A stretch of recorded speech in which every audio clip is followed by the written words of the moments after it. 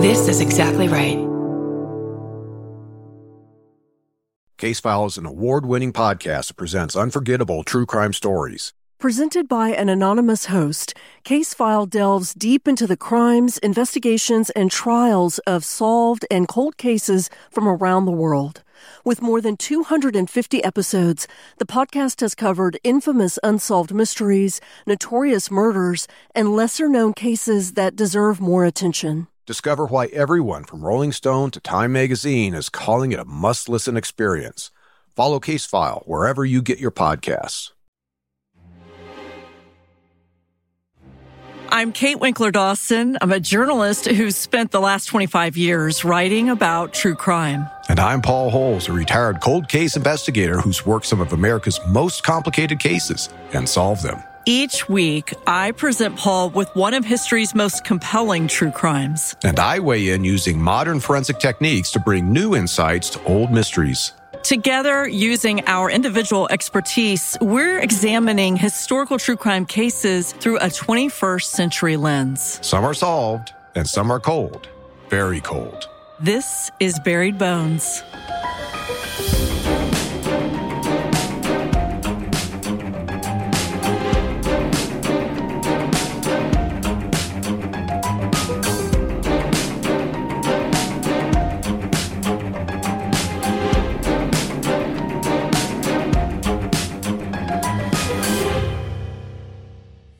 Hey, Kate. How's it going? Hey, Paul. It's going great. How about with you? I'm doing well. I've got my afternoon coffee here and I'm going to try to get through with a little extra dose of caffeine. I was wondering what you were drinking. It's always a mystery to me. I don't like talking about bourbon whiskey or whatever you call it all that often, but I kind of think it's a mystery cup of something. So it's either coffee or cava or some sort of whiskey bourbon concoction. You've got it. Those are the three that might be in this cup. So the giddier you get, the more I can guess. That's right. We should do a poll. We'll do a poll sometime. What is Paul drinking? We've talked about these cases before. I get a lot of emails from people saying, where do you find this story? And I find these stories through so many different sources. One of my favorite authors is Eric Larson, and he calls himself a promiscuous reader, which means he reads everything. And that's the way I am, a promiscuous reader. Wow. But one of the places that I love is called Murder by Gaslight. And I know a lot of true crime fans know about that site. And, the person who curates that comes up with these articles, these blog posts. It's really excellent. And he'll leave behind the sources, which is what you should do. And then I will find a case every once in a while that I think is a really worthy case. And I'll send it to our researcher, Marin, and she'll add on and find all these new sources and everything. But I want to give a shout out to Murder by Gaslight because it is a really great blog. And every time I have a case that I get from there that I think is just an outstanding story, then I want to give them plenty of credit because it's not easy finding these cases. And a lot of times it's me Googling murder in the 1800s, which is sort of now that I say it aloud, a little embarrassing to admit. But I have to find these stories from somewhere. It's a hard ask because there need to be forensics, there needs to be mystery, it needs to be in a really great time period that I'm familiar with too. I need to be able to bring something to the table. So Murder by Gaslight is an excellent source for me. I haven't heard of it, but that's great that that's out there. For me, when working cold cases, particularly the Golden State Killer case, I would spend my fair share of time in the library going through the microfiche of old newspapers. And it was amazing, some of the cases I would just inadvertently run across. These are newspapers from the 60s and 70s that I'm looking at, but I know that type of stuff exists way back when. I'm sure there's people that are diving into these old newspapers. Probably even you go to newspapers.com, the archives in there, and find some really crazy cases. You can, and I love how you've never heard of most of these cases. I'll throw in one every once in a while, Jeffrey McDonald or, the Lindbergh baby, stuff that you've known. But even with those cases, sometimes it's like you sort of know the case, but not really. The story that I'm going to talk to you about today is in 1890s, Lincoln, Nebraska. And it's an example of a story that we researched a lot. There's a lot of information, but just if you were going to dig into it, just as a layperson, I think it would be a challenge because a lot of it has to come from newspapers, and the newspapers in the 1800s were notoriously inaccurate. But some of the best stories out there are the ones that people have no idea about. And I get so tired of the same stories over and over again from the last 20 years. I like something that's fresh yet very old. I told a friend of mine the other day, the deader the better. Not our catchphrase necessarily, but that is how I feel. I love the older the better, the deader the better for me. So... Well, let's take a trip to Lincoln, Nebraska in the 1890s. So let me start by setting the scene. So Lincoln in 1890s was a rural place, very safe. Murder was incredibly rare there, but lawlessness, not so much. The victim in this story is a man named John Sheedy, and boy, does he have a past. He is not a sympathetic victim in any way whatsoever. He sounds like a pretty unpleasant person, but as we know, just because you're an unpleasant person doesn't mean that your case should not be investigated. Is there a case that you could think of where the victim might not have been someone you had a lot of empathy for, but you just had to do it? You just have to investigate the case. There's actually many of those types of cases. Yeah, imagine. Because oftentimes individuals make life decisions that cause them to become victims. And, most of the types of homicide cases that I was involved with involved people that were active criminals. And they get themselves shot. And people who knew the deceased going, well, he's responsible for 5 homicides himself. Obviously, it's just one of those things where it's like, yes, you don't have a lot of empathy, but you still do your job. Mm-hmm. But I know, like for me, I always went after the cases that I had personal empathy for the victims, mm-hmm. The true innocent victims. That's who I felt that I needed to champion their cause versus, maybe doing more the public safety route and going after the gun violence type cases. And, what's so difficult about these types of stories is when you have someone like a John Sheedy who is in the middle of some organized crime in the 1890s in Nebraska, you've automatically opened up your suspect pool largely because you've got someone who is in an at-risk lifestyle. And I don't want to jump into it too much yet. I want to talk more about the forensics and what happens first, and then we can talk about the lifestyle because that's when we'll start talking about suspects. Does that work for you? That works for me. Okay. Lincoln, Nebraska, January 11th. Must be colder than hell. I can't imagine under any circumstances this is a balmy January. So I'm going to go with this was probably a cold January night. Yes, and so that would tell me that chances are the players in this particular case are dressed with multiple layers of clothing, heavier clothing, etc. Yep. Okay. And this is a case of, it is a determination of who killed him using what weapon. And that's where this case to me is so fascinating. Around 7:30 on January 11th, 1891, John Sheedy was heading towards a casino he owned, which was just a few blocks away from his house. John Sheedy, he's a casino owner who is involved in a lot of back deal stuff, not good stuff.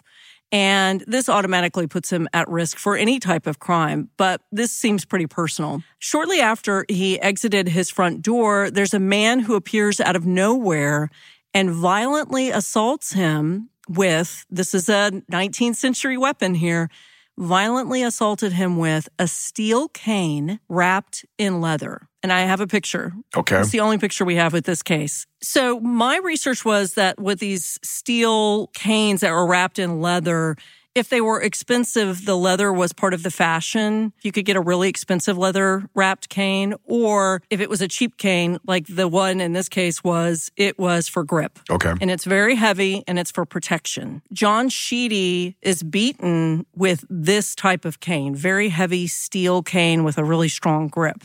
Being solid steel for something that is this length and diameter, it looks like the diameter, I would say like a typical cane that is used today made out of, let's say, wood or aluminum, has a diameter of like 3/4 inch is my guess, 3/4 to an inch. Mm-hmm. Imagine that being solid steel. This weapon has a lot of mass.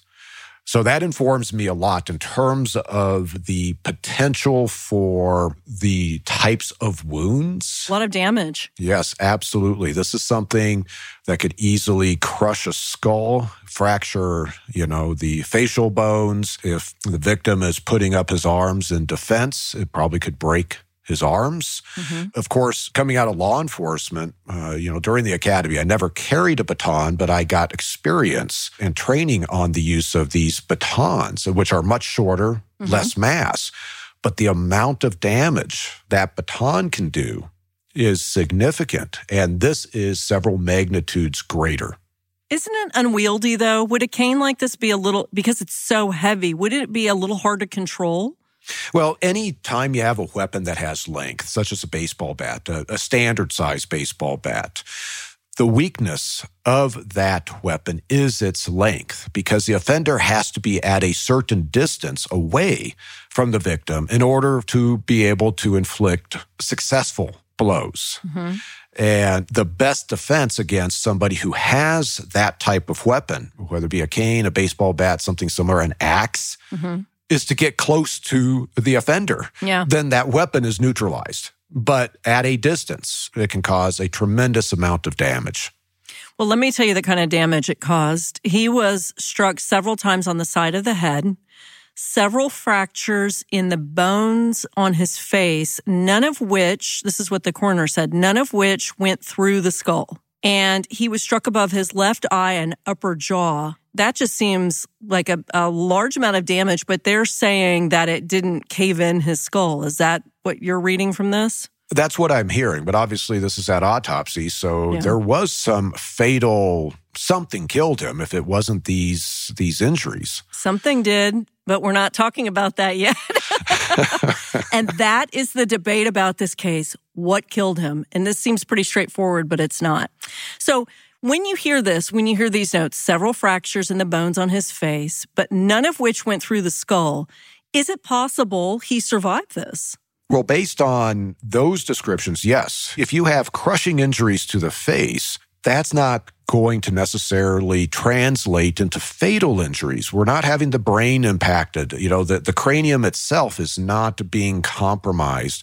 We have individuals who attempt suicide and blow half their face off. And they survive, they remain conscious, so that is technically it's a non-fatal area.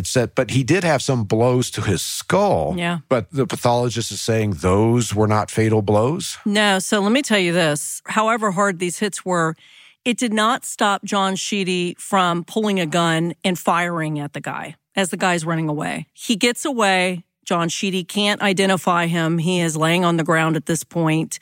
The man leaves behind the cane, which is how we know that it's a steel cane wrapped in leather. When Sheedy's wife, whose name was Mary Sheedy, came out, she helped him inside the house, so he was obviously on his feet.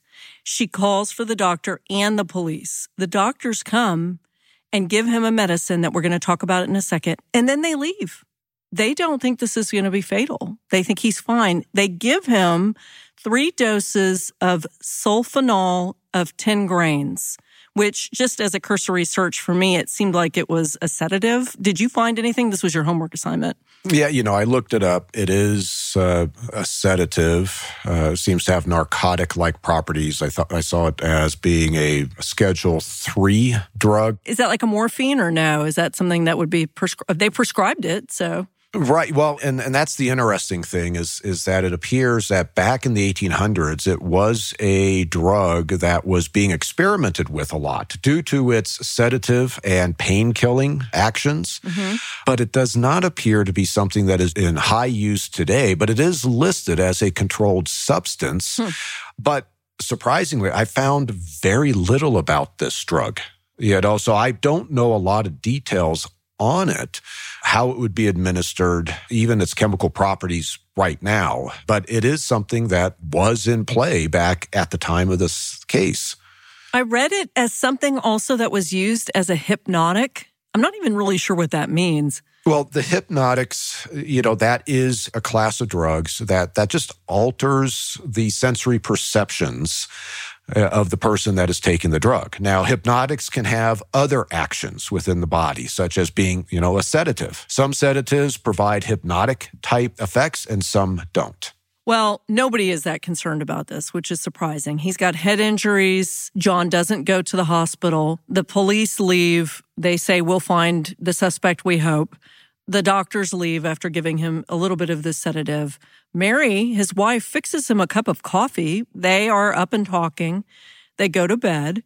And around 4 o'clock in the morning, the next day, she found John completely paralyzed. And then he soon fell into a coma.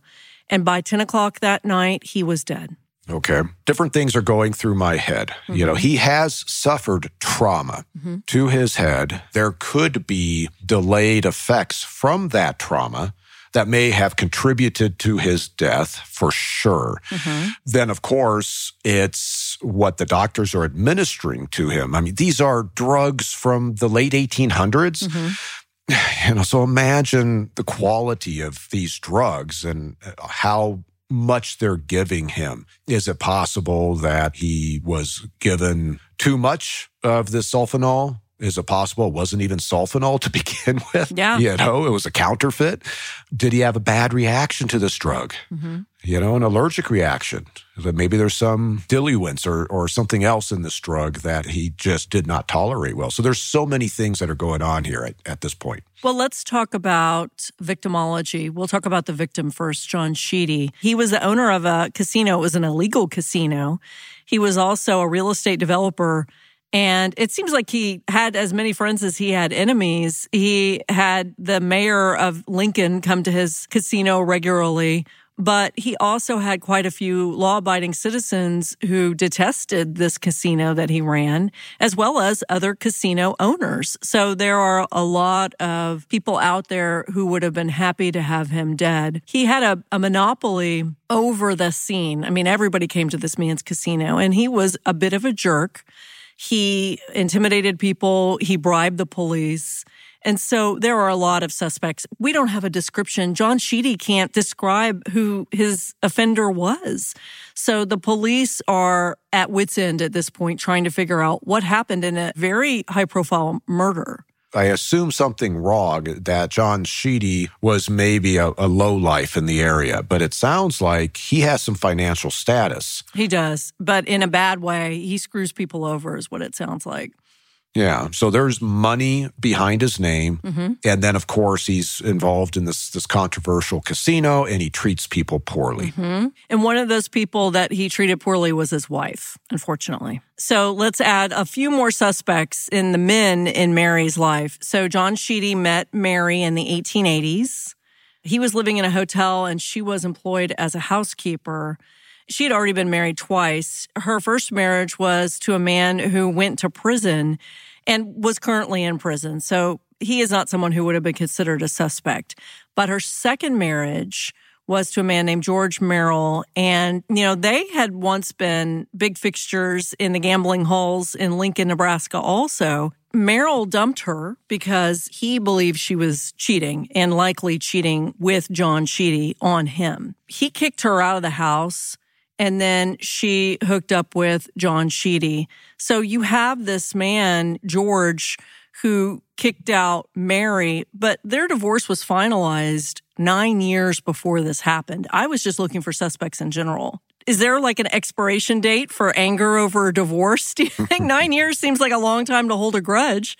No, I wouldn't say there's an expiration date. However, noting the amount of time is significant. Often, if you're looking at the crime being committed as a result of, let's say, this love triangle, the emotions are the highest when this whole relationship is dissolving.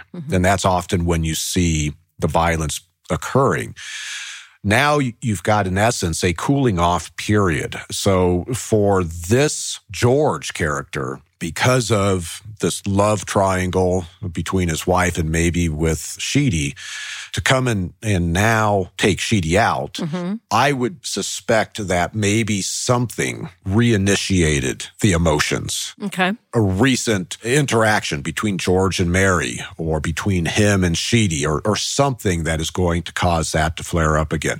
Not necessarily, but that's what I would be looking for in interviewing Mary, interviewing George. What has gone on recently between you two, as well as independently within their various social circles, that may have touched George off and brought up the emotions from 9 years prior? Okay, let's leave George Merrill on the back burner because there is a more recent man than 9 years. Mary began having an affair after about 1890. She and John Sheedy had been married for 5 years. It was not a happy marriage. It sounded like he was abusive. And in 1890, she met a traveling salesman named Harry Wallstrom, so another suspect to add to the list for police. They fell in love, and now here's another person. So we need to kind of go the same way we did with George Merrill, which is, where do we stand? What's the motive for him to do this? It seems like a clearer motive with Harry than it would be with George, I would imagine. Well, it's most certainly more contemporaneous.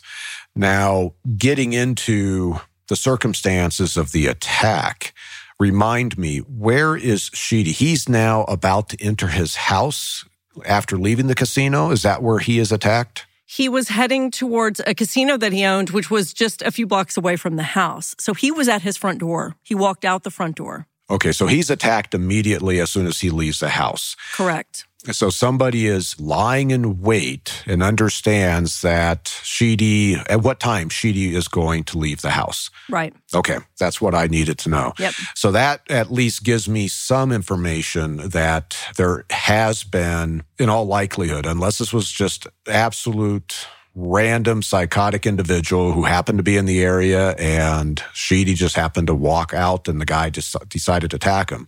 Considering the victimology, it's more likely that Sheedy was targeted. And if he's targeted, then now the offender has planned to attack him as soon as he leaves his house and has brought this steel cane with him in order to accomplish this attack. And one question we'll have moving forward is it likely that somebody from John Sheedy's family has tipped off whomever the killer is of John Sheedy's schedule that night? Because I get the impression that the owner of an illegal casino probably has an erratic schedule. I'm not sure this guy is leaving at 7:30 every night. That would be part of the investigation and the interviews. Was this the normal time that Sheedy left the house, or was this an unusual time? And if it's unusual, then that would be informative that the offender likely got information as to when Sheedy was going to leave. Now, how would the offender get that information? When did Sheedy make the decision to go to the casino? Right before he left? Right. Or was this something that he planned, to do hours prior? And then it's like, well, okay, let's say Mary is the informant because she's likely is going to be the one person in the house that would know. How is she communicating that with somebody on the outside? Well, you could see how much intrigue there is with this case. And because this very powerful, sleazy man in Lincoln was murdered, it has caused the media to take notice and, of course, report every salacious detail possible, including the relationship between John and Mary, which was acrimonious. The coroner's inquest became a problem because it was held the morning after he died, and the judge banned all reporters and onlookers from the courtroom, which incensed everybody, of course, reporters especially. And it stoked all of these conspiracy theories. I'm assuming also that Sheedy's family was paying jurors off and, everything you could think of. It's nice to know that conspiracy theories are not specific to just today. Obviously, they were happening in the 1800s also. People wanted details. It's like any of these cases that we talk about now. People wanted details that the police were not willing to give out because they're still looking for an assailant at this point. And the police are allowed to withhold details, as maddening as it is to, people in the public or the families. So the locals began theorizing who might be behind the murder because the press found out that John Sheedy had survived 2 other assassination attempts. And this comes up for you, information twofold. One is on his medical condition, because this plays into it. And 2 is, who is the likely person to have done this? Let's talk about the circumstances first and then why it becomes important later. And it's not simply who did it. So on December 9th, 1890, so this was about a month earlier, an unknown offender tried to shoot him, but was unsuccessful. So it just missed. And then 10 days later, Sheedy was shot again. This time it hit him in the head, but it apparently didn't kill him. And the reason that they knew about this was because they found the bullet wound during the autopsy. And I'm assuming Mary told them about it too. 2 different attempts. And the inquest reached the conclusion that Sheedy had been murdered, but had likely died because of internal bleeding, from the attacker hitting him on the head. Later on, it would become controversial because of the first bullet that hit him in the head, whether or not that had done some damage to begin with. It's very confusing. All the autopsy stuff is confusing in this case.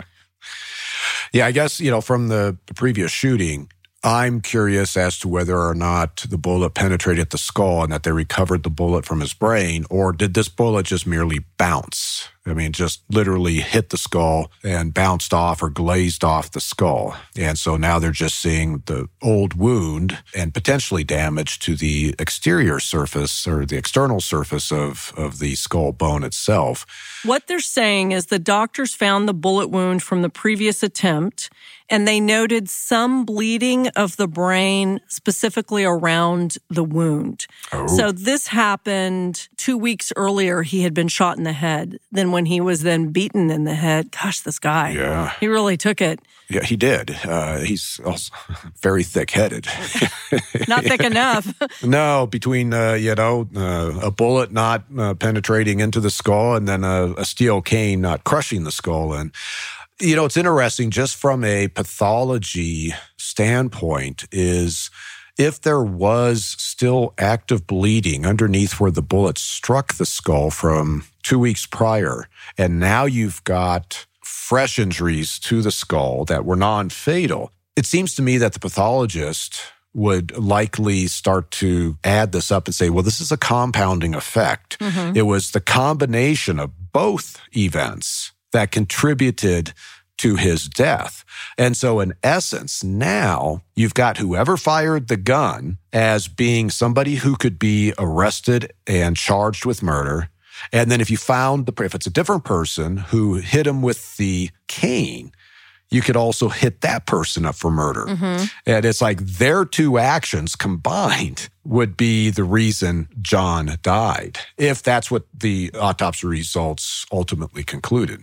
Well, the doctors are also saying that there was an abnormal wetness to his brain post-mortem, but Marin couldn't find much else aside from that. An abnormal wetness, what would that mean? Do you have any idea? I don't. Of course, if there's hemorrhaging, if you have bleeding inside the skull, mm-hmm. The pathologist would note that, and that would be something that would be very significant in their findings as being a reason for the cause of death. Mm-hmm. The wetness aspect, almost, I'm stretching here. This is where, would need a forensic pathologist to weigh in. But I'm almost wondering if you have like cerebral spinal fluid leakage, because that does go up into, forgetting the term, but these reservoirs, if you were, inside the brain. And if you have some leakage, now maybe that's something that they're seeing. One of the other issues is a couple of different people who attended the autopsy looked at the results, and there's a big conflict. And the conflict is whether or not he died from a combination of his previous assassination attempt and the beating of the head, or there's another set of physicians that said what this looks like to them is morphine poisoning. Oh. There's a diseased condition of the heart, the kidneys, and the gall. And these physicians testified that there were quite a number of symptoms of morphine poisoning that would be the same as symptoms of a compression of the brain resulting from a blow to the head. I have no idea. Can those mimic each other? That I don't know. Of course, morphine, which is a fairly potent opiate, It is something that acute morphine poisoning can lead to death relatively quickly, just like overdosing on heroin, overdosing on fentanyl. What would be interesting is if these conditions that they're seeing, the state of these organs, is from chronic morphine poisoning, as if he was being given doses of morphine. Now, morphine is something that, if you're doing it at a high enough level, and it doesn't take much, Sheedy's going to be feeling it. Yeah. It's got the sedating properties, and, he would be somewhat out of it. But if it is a chronic aspect, then it comes down to, well, how's it being administered, right, and who has access to him on a repeated basis, either at home, at the casino, or wherever he's hanging out. Or he's abusing it himself, which is very, very possible. That's a good point right there.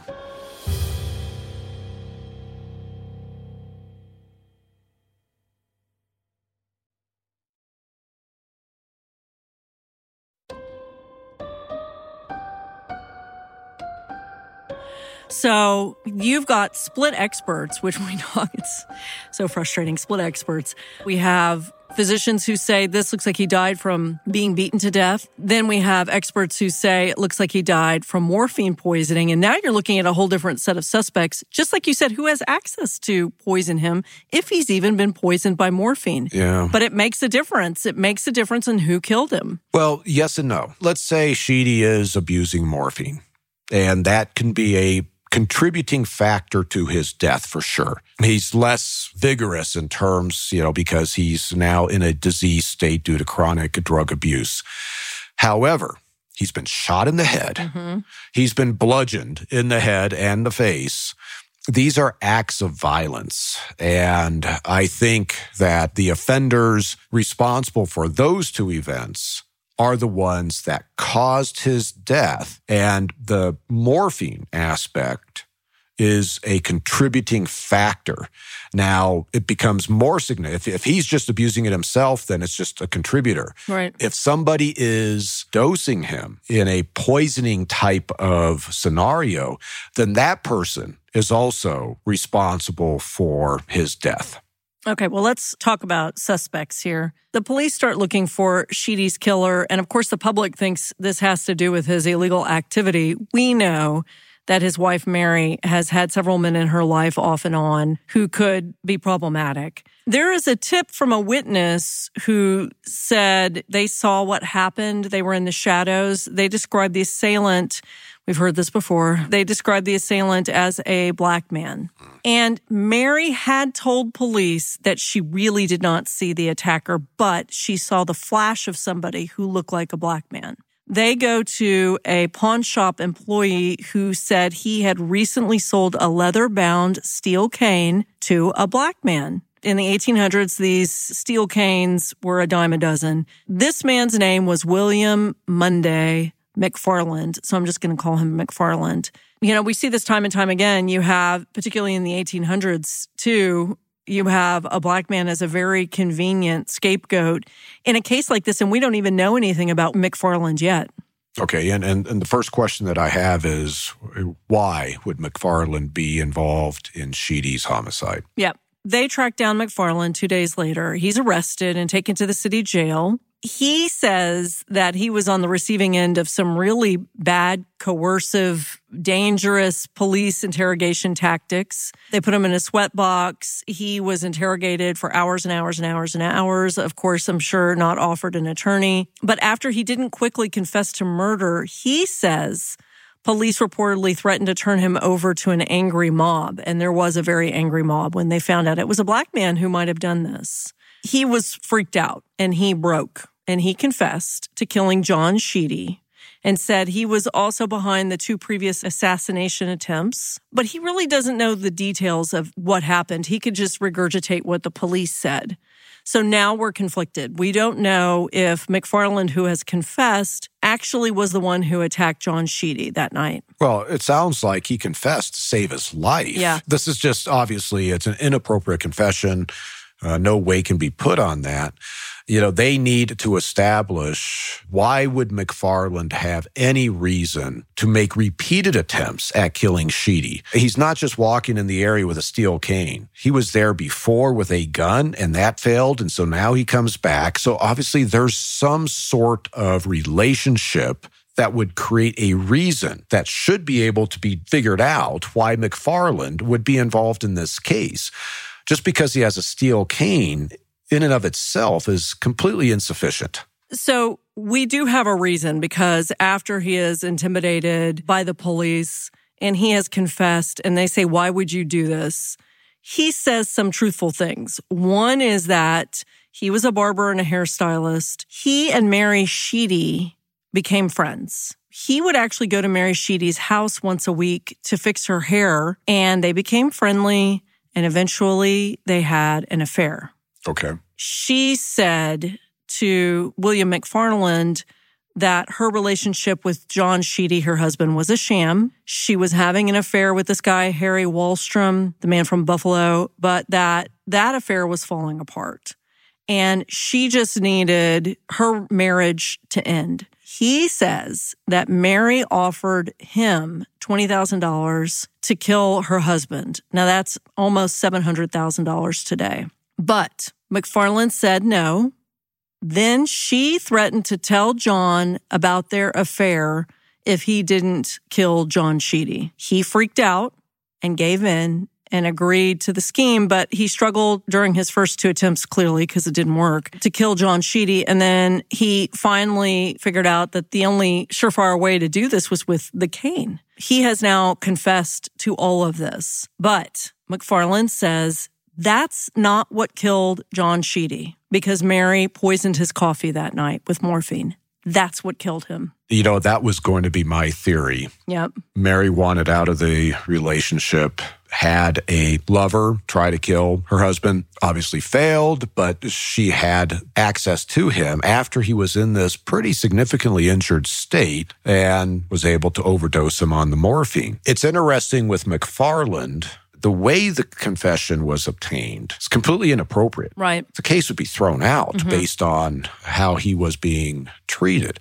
But the details are pretty compelling. Of course, now investigators, you've got McFarland, who I believe, if everything is right, that he shot Sheedy and he was the one that bludgeoned Sheedy, he absolutely should be charged with murder. Mm-hmm. But now it's a matter of proving, did Mary give him morphine? You have two defendants who should be standing trial for murder in this case. Temporarily, we have three defendants because the prosecutor ordered the arrest of William McFarland, Mary Sheedy, and, for good measure, her lover, Harry Wallstrom, who it turns out did nothing, and they released him pretty quickly. But they all pled guilty initially to murder. And McFarland then again recanted. He said, I did not make that confession truthfully. It was under duress. But he was pretty specific to me. We don't know. He seemed pretty specific in that story. So they moved forward, even though he recanted the confession, they moved forward with the trial. This was so controversial that it took a week and 216 potential jurors before finally 12 were selected for the jury. 216 potential jurors. So this was how controversial this case was back then. Well, the high-profile nature, you're dealing with a less than sympathetic victim. And now, because of the publicity and the outrage, particularly with the public finding out, a black man was involved, and there's a lynch mob, in essence, out there, I could see where the general person in the public, it would be so biased that you couldn't sit them on this jury. Right. And I think that that's what ended up happening is this became a media circus, lots of chaos. What I think made it even more chaotic is that the prosecutor tried them together, Mary Sheedy and William McFarland, because the prosecutor felt that the only way they could introduce McFarland's confession was to have them tried together. because he was afraid if not, it would be thrown out. Did Mary make any statements? Was she interviewed? She denied it. She denied it. They didn't find the coffee cup that supposedly she had been using to poison him. There was no hard evidence except for what McFarland said happened. And for the medical experts who say, boy, this looks like morphine poisoning to us. So in late April of 1891, Sheedy's body was exhumed, and they took his head and his spinal cord and his liver and his bladder and removed them, and they underwent further analysis to determine a conclusive cause of death. They wanted to know, was this poisoning? Which one killed him? Because it made a difference. And ultimately, the cause of death seems incredibly unclear. There were different medical experts, once again, who had different opinions.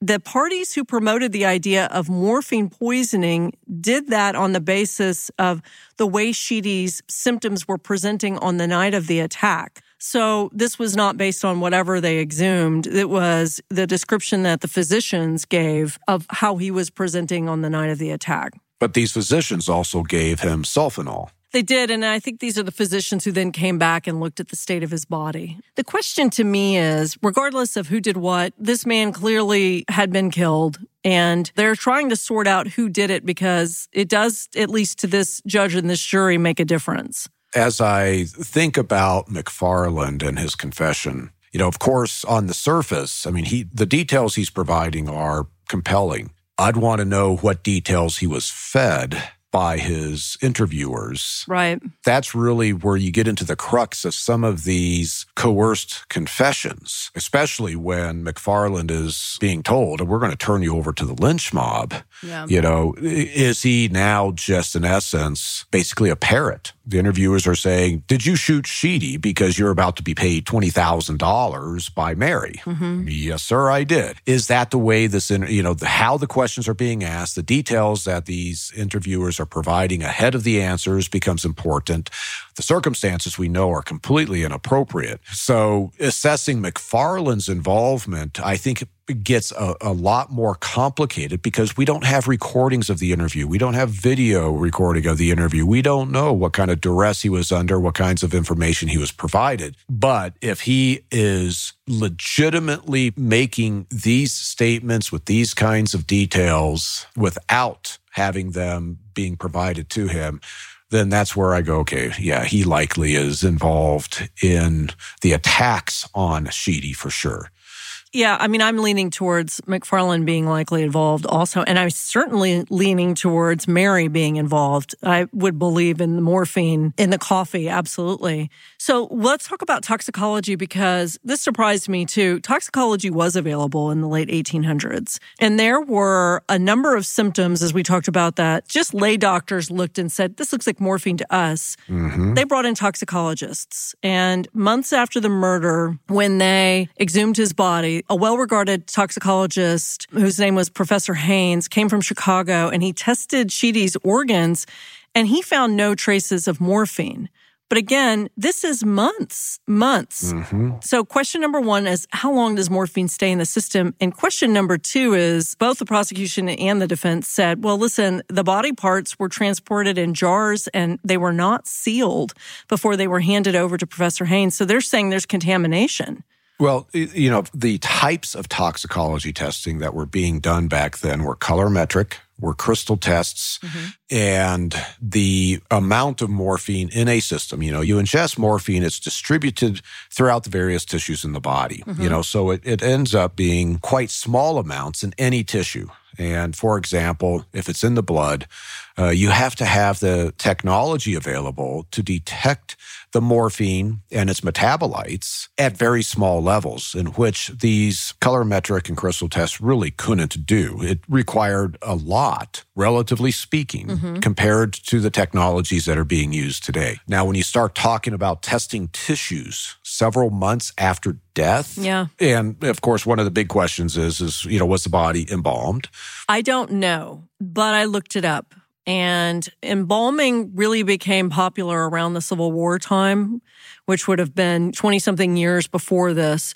And in the 1870s, it became much more common. So someone of his stature, however sleazy he was, good chance that it was embalmed. So what difference would that have made if his body were embalmed? Well, the embalming is pumping these various solvents and other chemicals into the body as a preservative.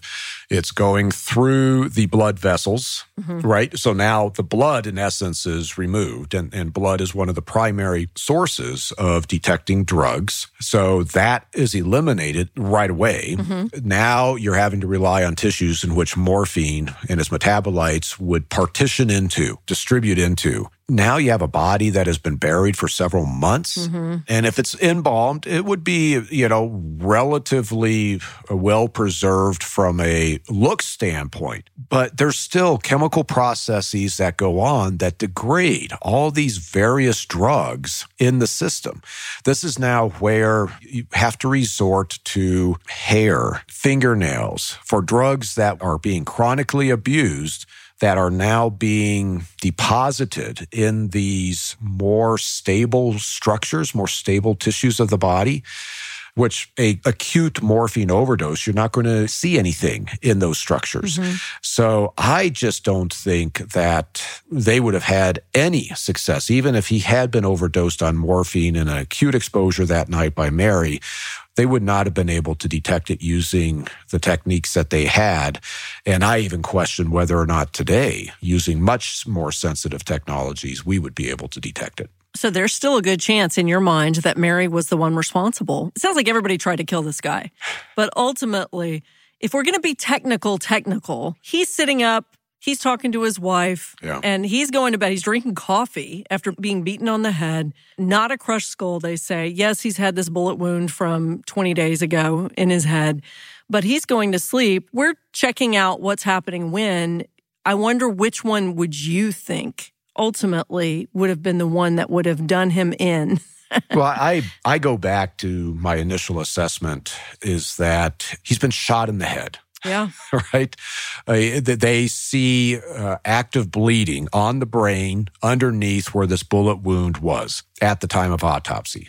And then he's also received several blows from a steel cane during this bludgeoning the night before he dies. These cannot be removed from contributing to the cause of his death. And then to add morphine, let's say intentional overdose of morphine on top of it, all three of those events, I believe, are criminally viable to charge individuals responsible with murder.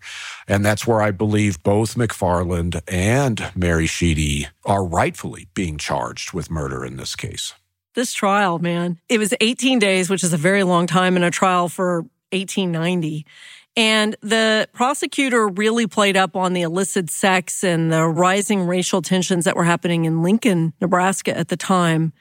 And really what the state's case against McFarland hung on, this conspiracy, was his confession that he said Mary was the one who paid me. He said Mary had been unhappy with her husband. He said Mary put the morphine in his cup of coffee that night and killed him. And that's what happened.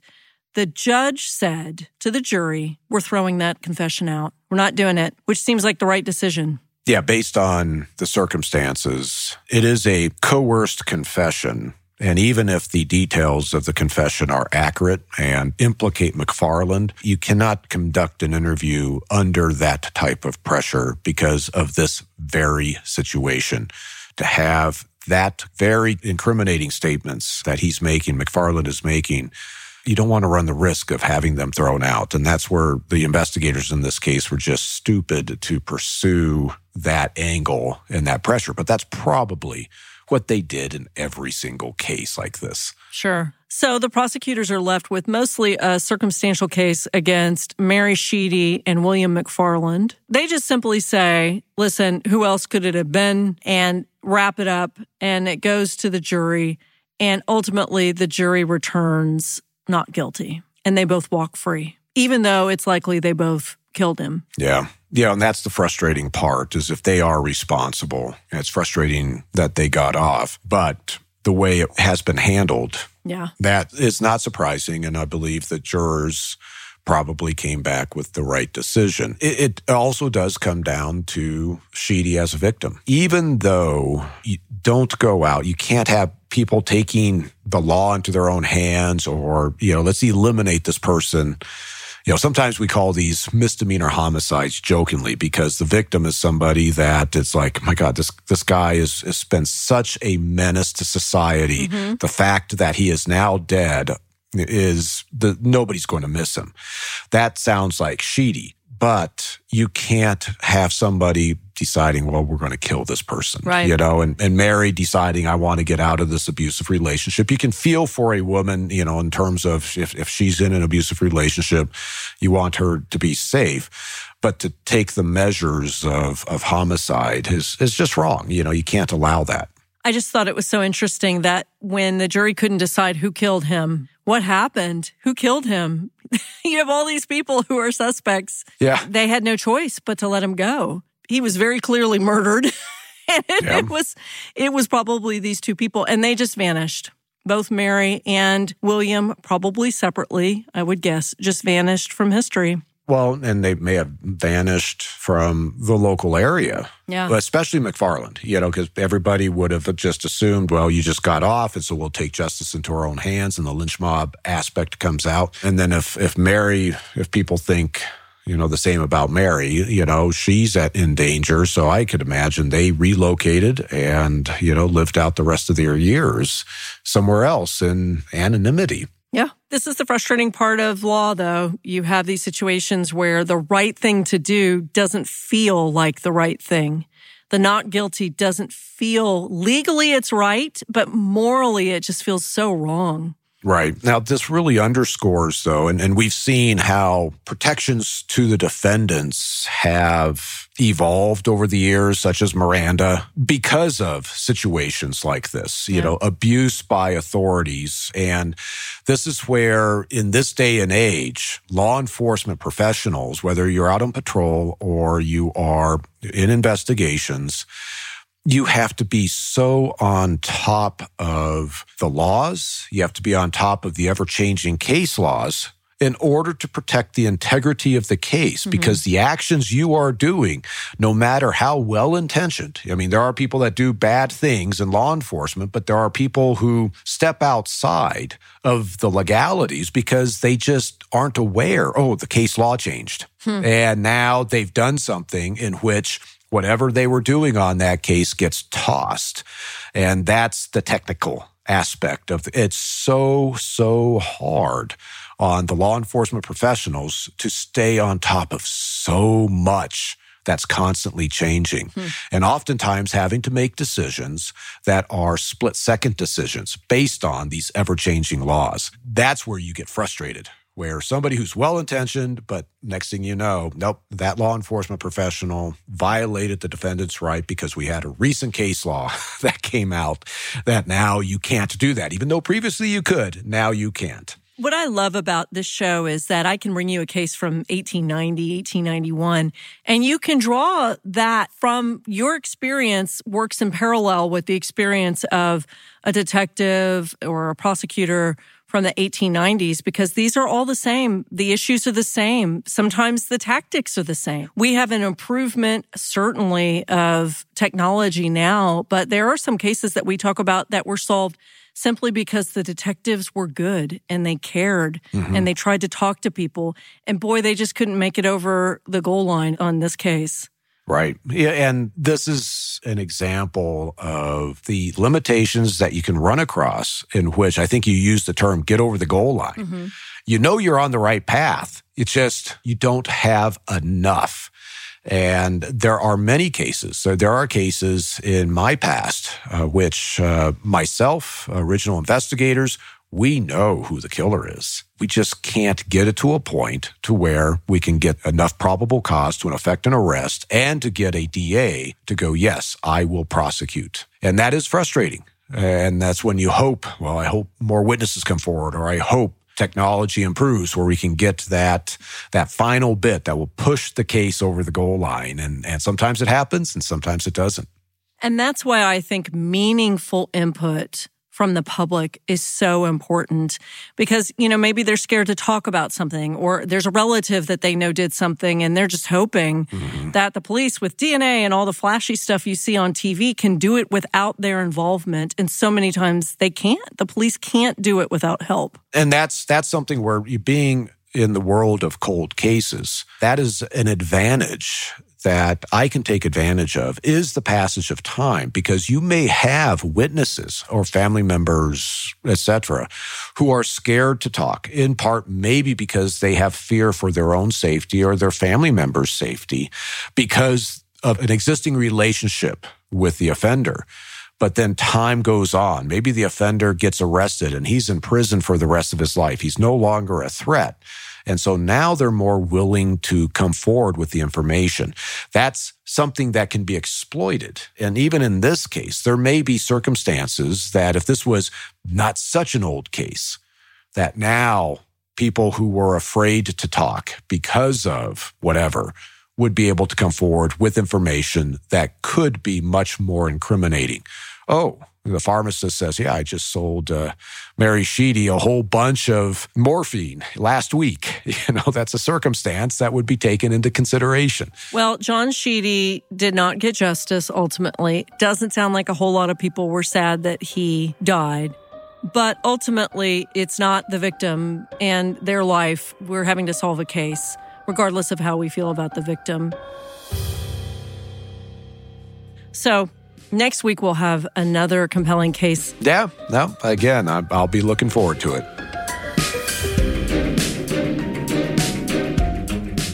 This has been an Exactly Right production. For our sources and show notes, go to exactlyrightmedia.com/buriedbonessources. Our senior producer is Alexis Amorosi. Research by Marin McClashen and Kate Winkler-Dawson. Our mixing engineer is Ryo Baum. Our theme song is by Tom Breifogel. Our artwork is by Vanessa Lilac. Executive produced by Karen Kilgariff, Georgia Hardstark, and Danielle Kramer. You can follow Buried Bones on Instagram and Facebook at Buried Bones Pod.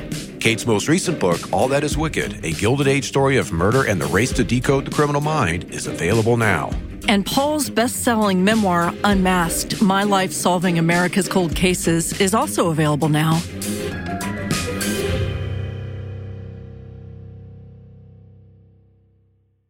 Follow Buried Bones on Apple Podcasts, Spotify, or wherever you like to listen so you don't miss an episode. If you like what you hear, rate and review the show.